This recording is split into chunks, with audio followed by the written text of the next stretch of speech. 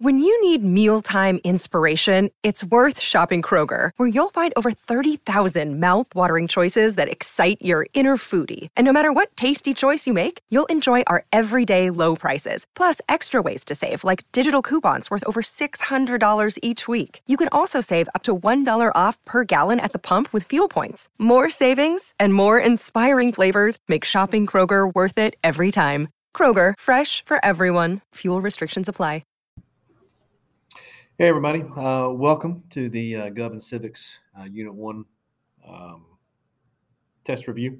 So if you want a copy of the test review, there were some paper copies in class, and then also it's on eClass. It's on the activity feed. If you need it, go ahead and grab it if you want to keep up with the review as we go. All right, so let's jump right into it. This is AKS 23 and 24. It is Foundations of the United States Government. So it's where the United States got a lot of their ideas from. Okay, so we don't get too much into the actual U.S. government at this point. We'll do that in Unit 2 and 3. For this one, it's just, hey, what are some ideas we used? What are some models we used and things like that? Okay, so first up on your review is the unitary states. All right, and the key thing to remember here is that the country is going to be governed by one entity. So there's going to be a government out there, okay? But then there's probably also going to be other entities, such as legislatures, congresses, whatever you want to call them, as well, okay, that are going to assist in the governing. So it's not just it kind of sounds like it should be a one thing, unitary, but there's going to be a single entity, and then there's going to be some multiple levels within that one entity. All right, so whatever that thing might be. The UK and France are some examples of that. The philosophers. Okay, so a lot of philosophers there. I think the test is limited to just a few of them. So while I'm going to mention all of them, I'm going to say, hey, this one is specifically on the test.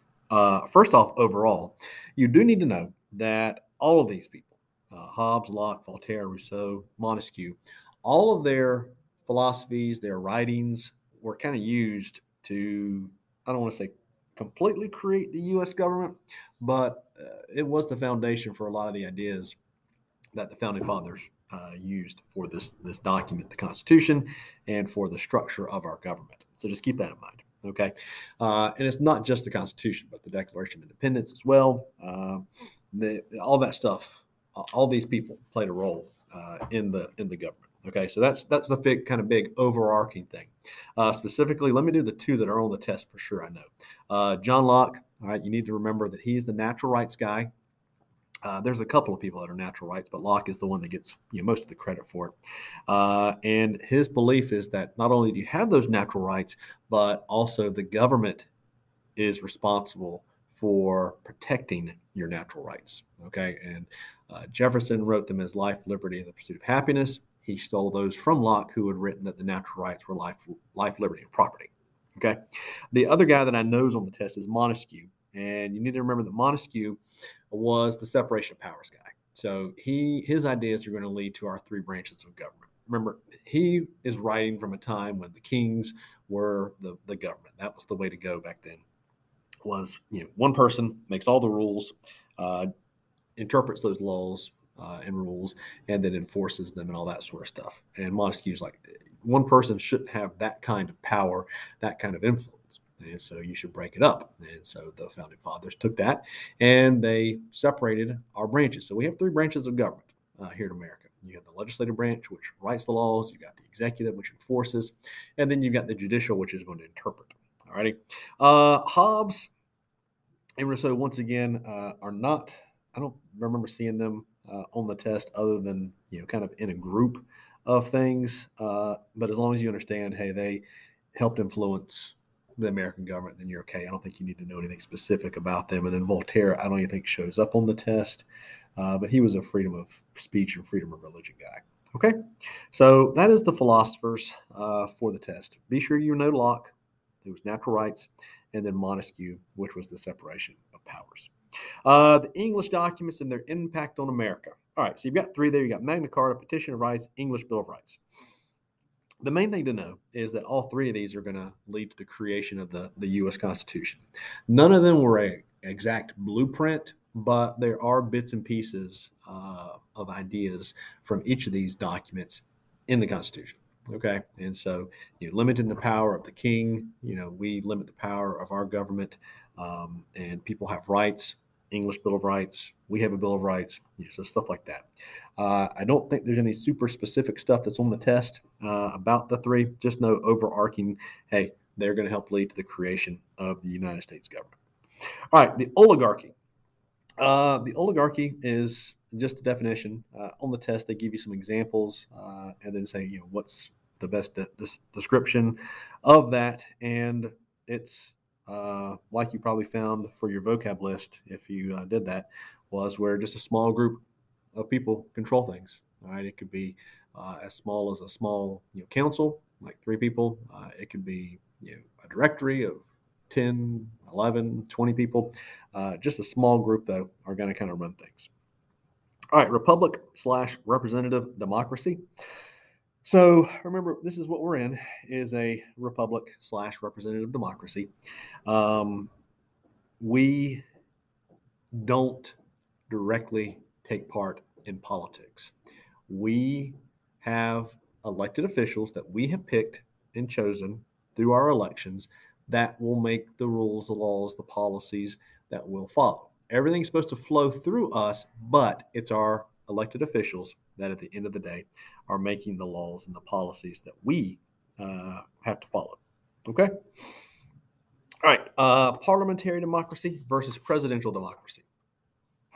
These are very similar in that you're going to have a group, a legislative group. In England, you're going to have parliament and a prime minister. In America, you've got Congress and the president. Okay. The big difference here is how they pick the single individual, whether it's the president or the prime minister. Okay.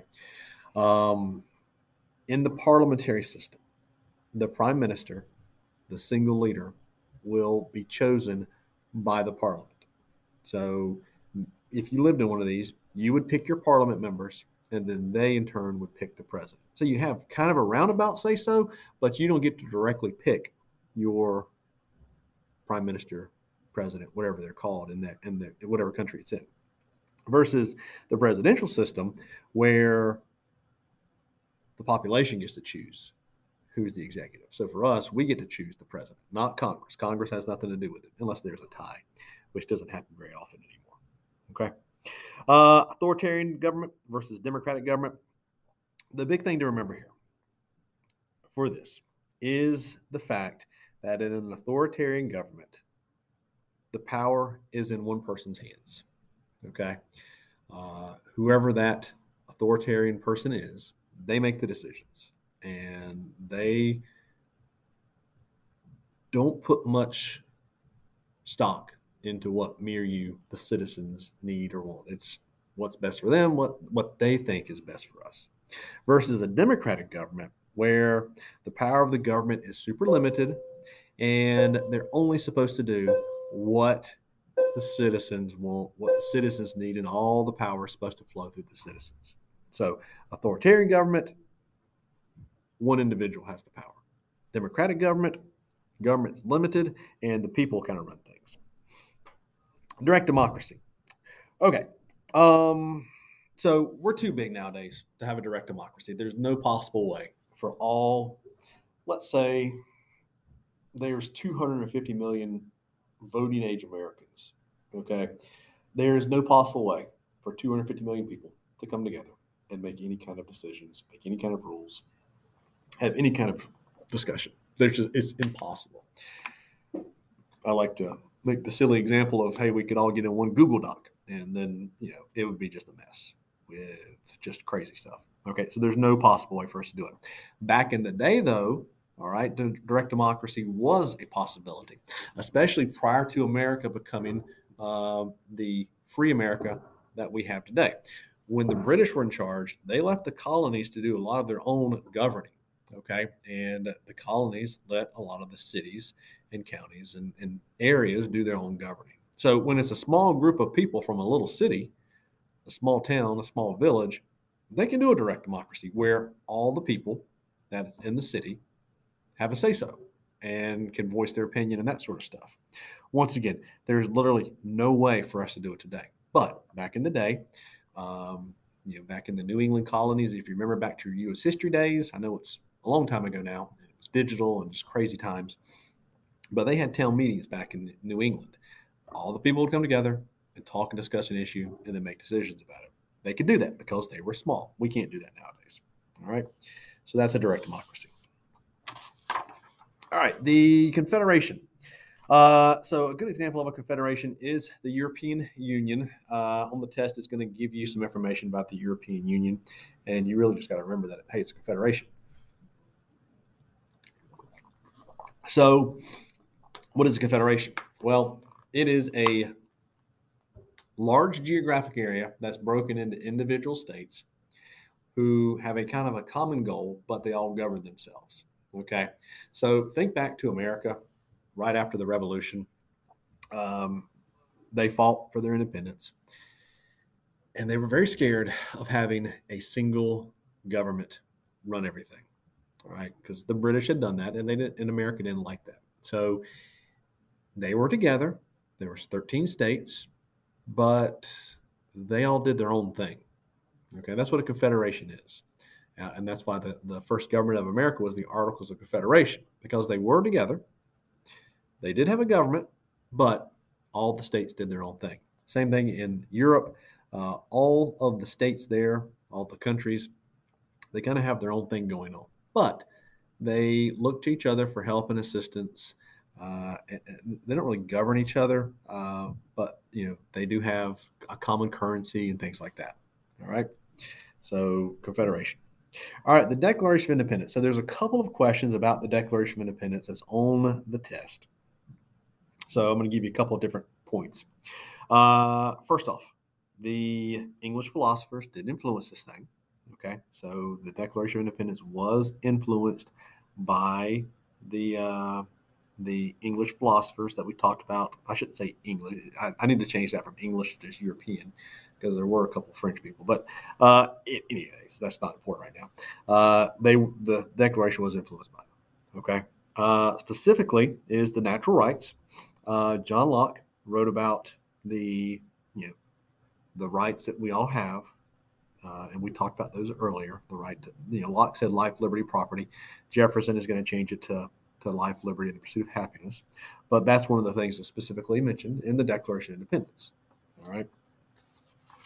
And finally, a lot of those things are from the social contract. Okay. The social contract, which was a Rousseau thing, but then worked on also by Locke. So a lot of different people worked on this thing. But the bottom line, what you need to know, there's a passage from the social contract that Rousseau had worked on. And it's just talking about the equality among men. All right. And the social contract, the idea behind it is that we as individuals could govern ourselves, but we in turn give up those rights and allow the government to govern us in exchange for, I don't want to say protection, but they agree to make rules and laws that will protect us and things like that. So for the social contract, if you can just remember, it's an agreement between people and the government. You should be in pretty good shape there. Okay. Going to the back of your review, limited government. That's the idea behind a limited government is where the government is small and it is going to be basically just doing stuff. And I know that's a very broad and general term, stuff, but what they do is just stuff for the people. Okay. Their limited government is not going to be out making a whole bunch of rules and laws that are going to be tough for people to follow and things like that. They're only going to, I don't want to say cater to the people, but they're really only going to make a law when they need to. All right, elections in a democratic society. So pretty simple. Basically, in a democracy, in theory, when you lose an election, you kind of go away. All right. And if you're the incumbent, so the person in office, then you're going to turn over power to the next person peacefully. All right.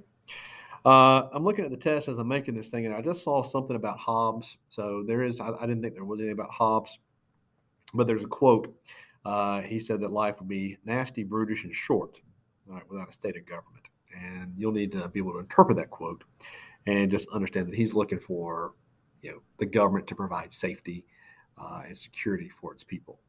And then on the test, the answer will have something to do with that. So the government providing safety and security for people. Okay, sorry, I'm looking at the test as I'm doing this and just saw that, and I had missed it earlier, so I apologize for that.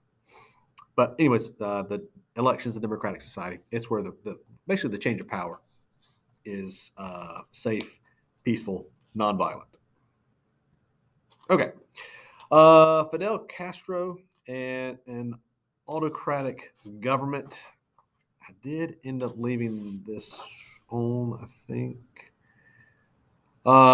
Basically, what you need to know is that when Fidel Castro took over Cuba, he brought with him an autocratic government. And all that is, it's where one person runs things. And that was Fidel Castro. He made the decisions and he ran things as he saw fit.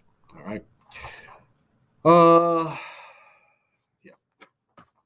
Sorry, I'm looking at the test as well, trying to make sure I get everything that you need. Democracy versus a monarch. So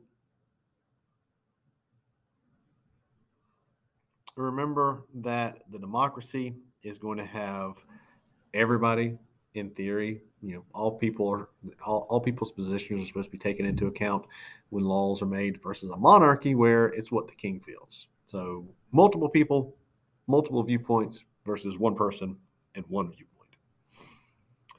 Popular sovereignty. So popular sovereignty, this is where the citizens are supposed to be the most important thing. Okay. Citizens are supposed to make decisions. All decisions that the government makes are supposed to be what the citizenry needs and, what is needed. Democracy uses popular sovereignty a lot versus a authoritarian state, a dictatorship, authoritarian, something like that, who is not going to take any kind of popular sovereignty into account. It's just going to be, hey, my way or the highway. Oligarchy versus monarchy. Hopefully this is pretty simple for you, but oligarchies have a few people that do things, run things, versus a monarchy where it is one person. All right. I did take out the question about the advantages of a unitary state. I did not like it, so you don't have to worry about that one. It's not going to be on the test. Federal system of government. Remember, that is divided power. So there is multiple governments that are in charge and can make rules and laws and divide the power up. For us here in America, it is the federal government up in D.C. along with the state government. So for us down in Atlanta, there's other states and other countries that do this as well. On the test, the example is going to be from Australia. Okay, and then we already did the confederation governments earlier. All right, on this test, there's also a few charts and graphs that you got to do. I do this because you do have on the DA that you're going to take in May, you're going to have some charts and graph questions. So you do have to get used to them. So do the best you can with them, and we'll see where we're at. And if we need to do more charts and graph stuff in class to help you get used to it, then we'll do that, and I'll make that adjustment. All right. Okay. So for first period, your test is on Thursday, the 20th. Seventh period, if you're listening to this, then your test is on Friday, the 21st. I was going to do the 20th, but I have a meeting that I have to go to. I got sprung on me at the last minute, so I'm going to move our test back one day. If we are digital because of the weather, then we'll just make it on eClass. All right, so no worries. All right. Guys, if you have questions, please hit me up on Remind, text, within reason, anytime, up to about 10 o'clock. And you can also send questions to the social media accounts, which is CHHS_Gov_civics. I'll be happy to respond there, or email, or whatever you need. All right. Sorry, I was trying to drink some water there at the same time as talking. All right, guys. Y'all have a great day. Stay warm, stay dry, and I'll see you in class when we do see you. Later.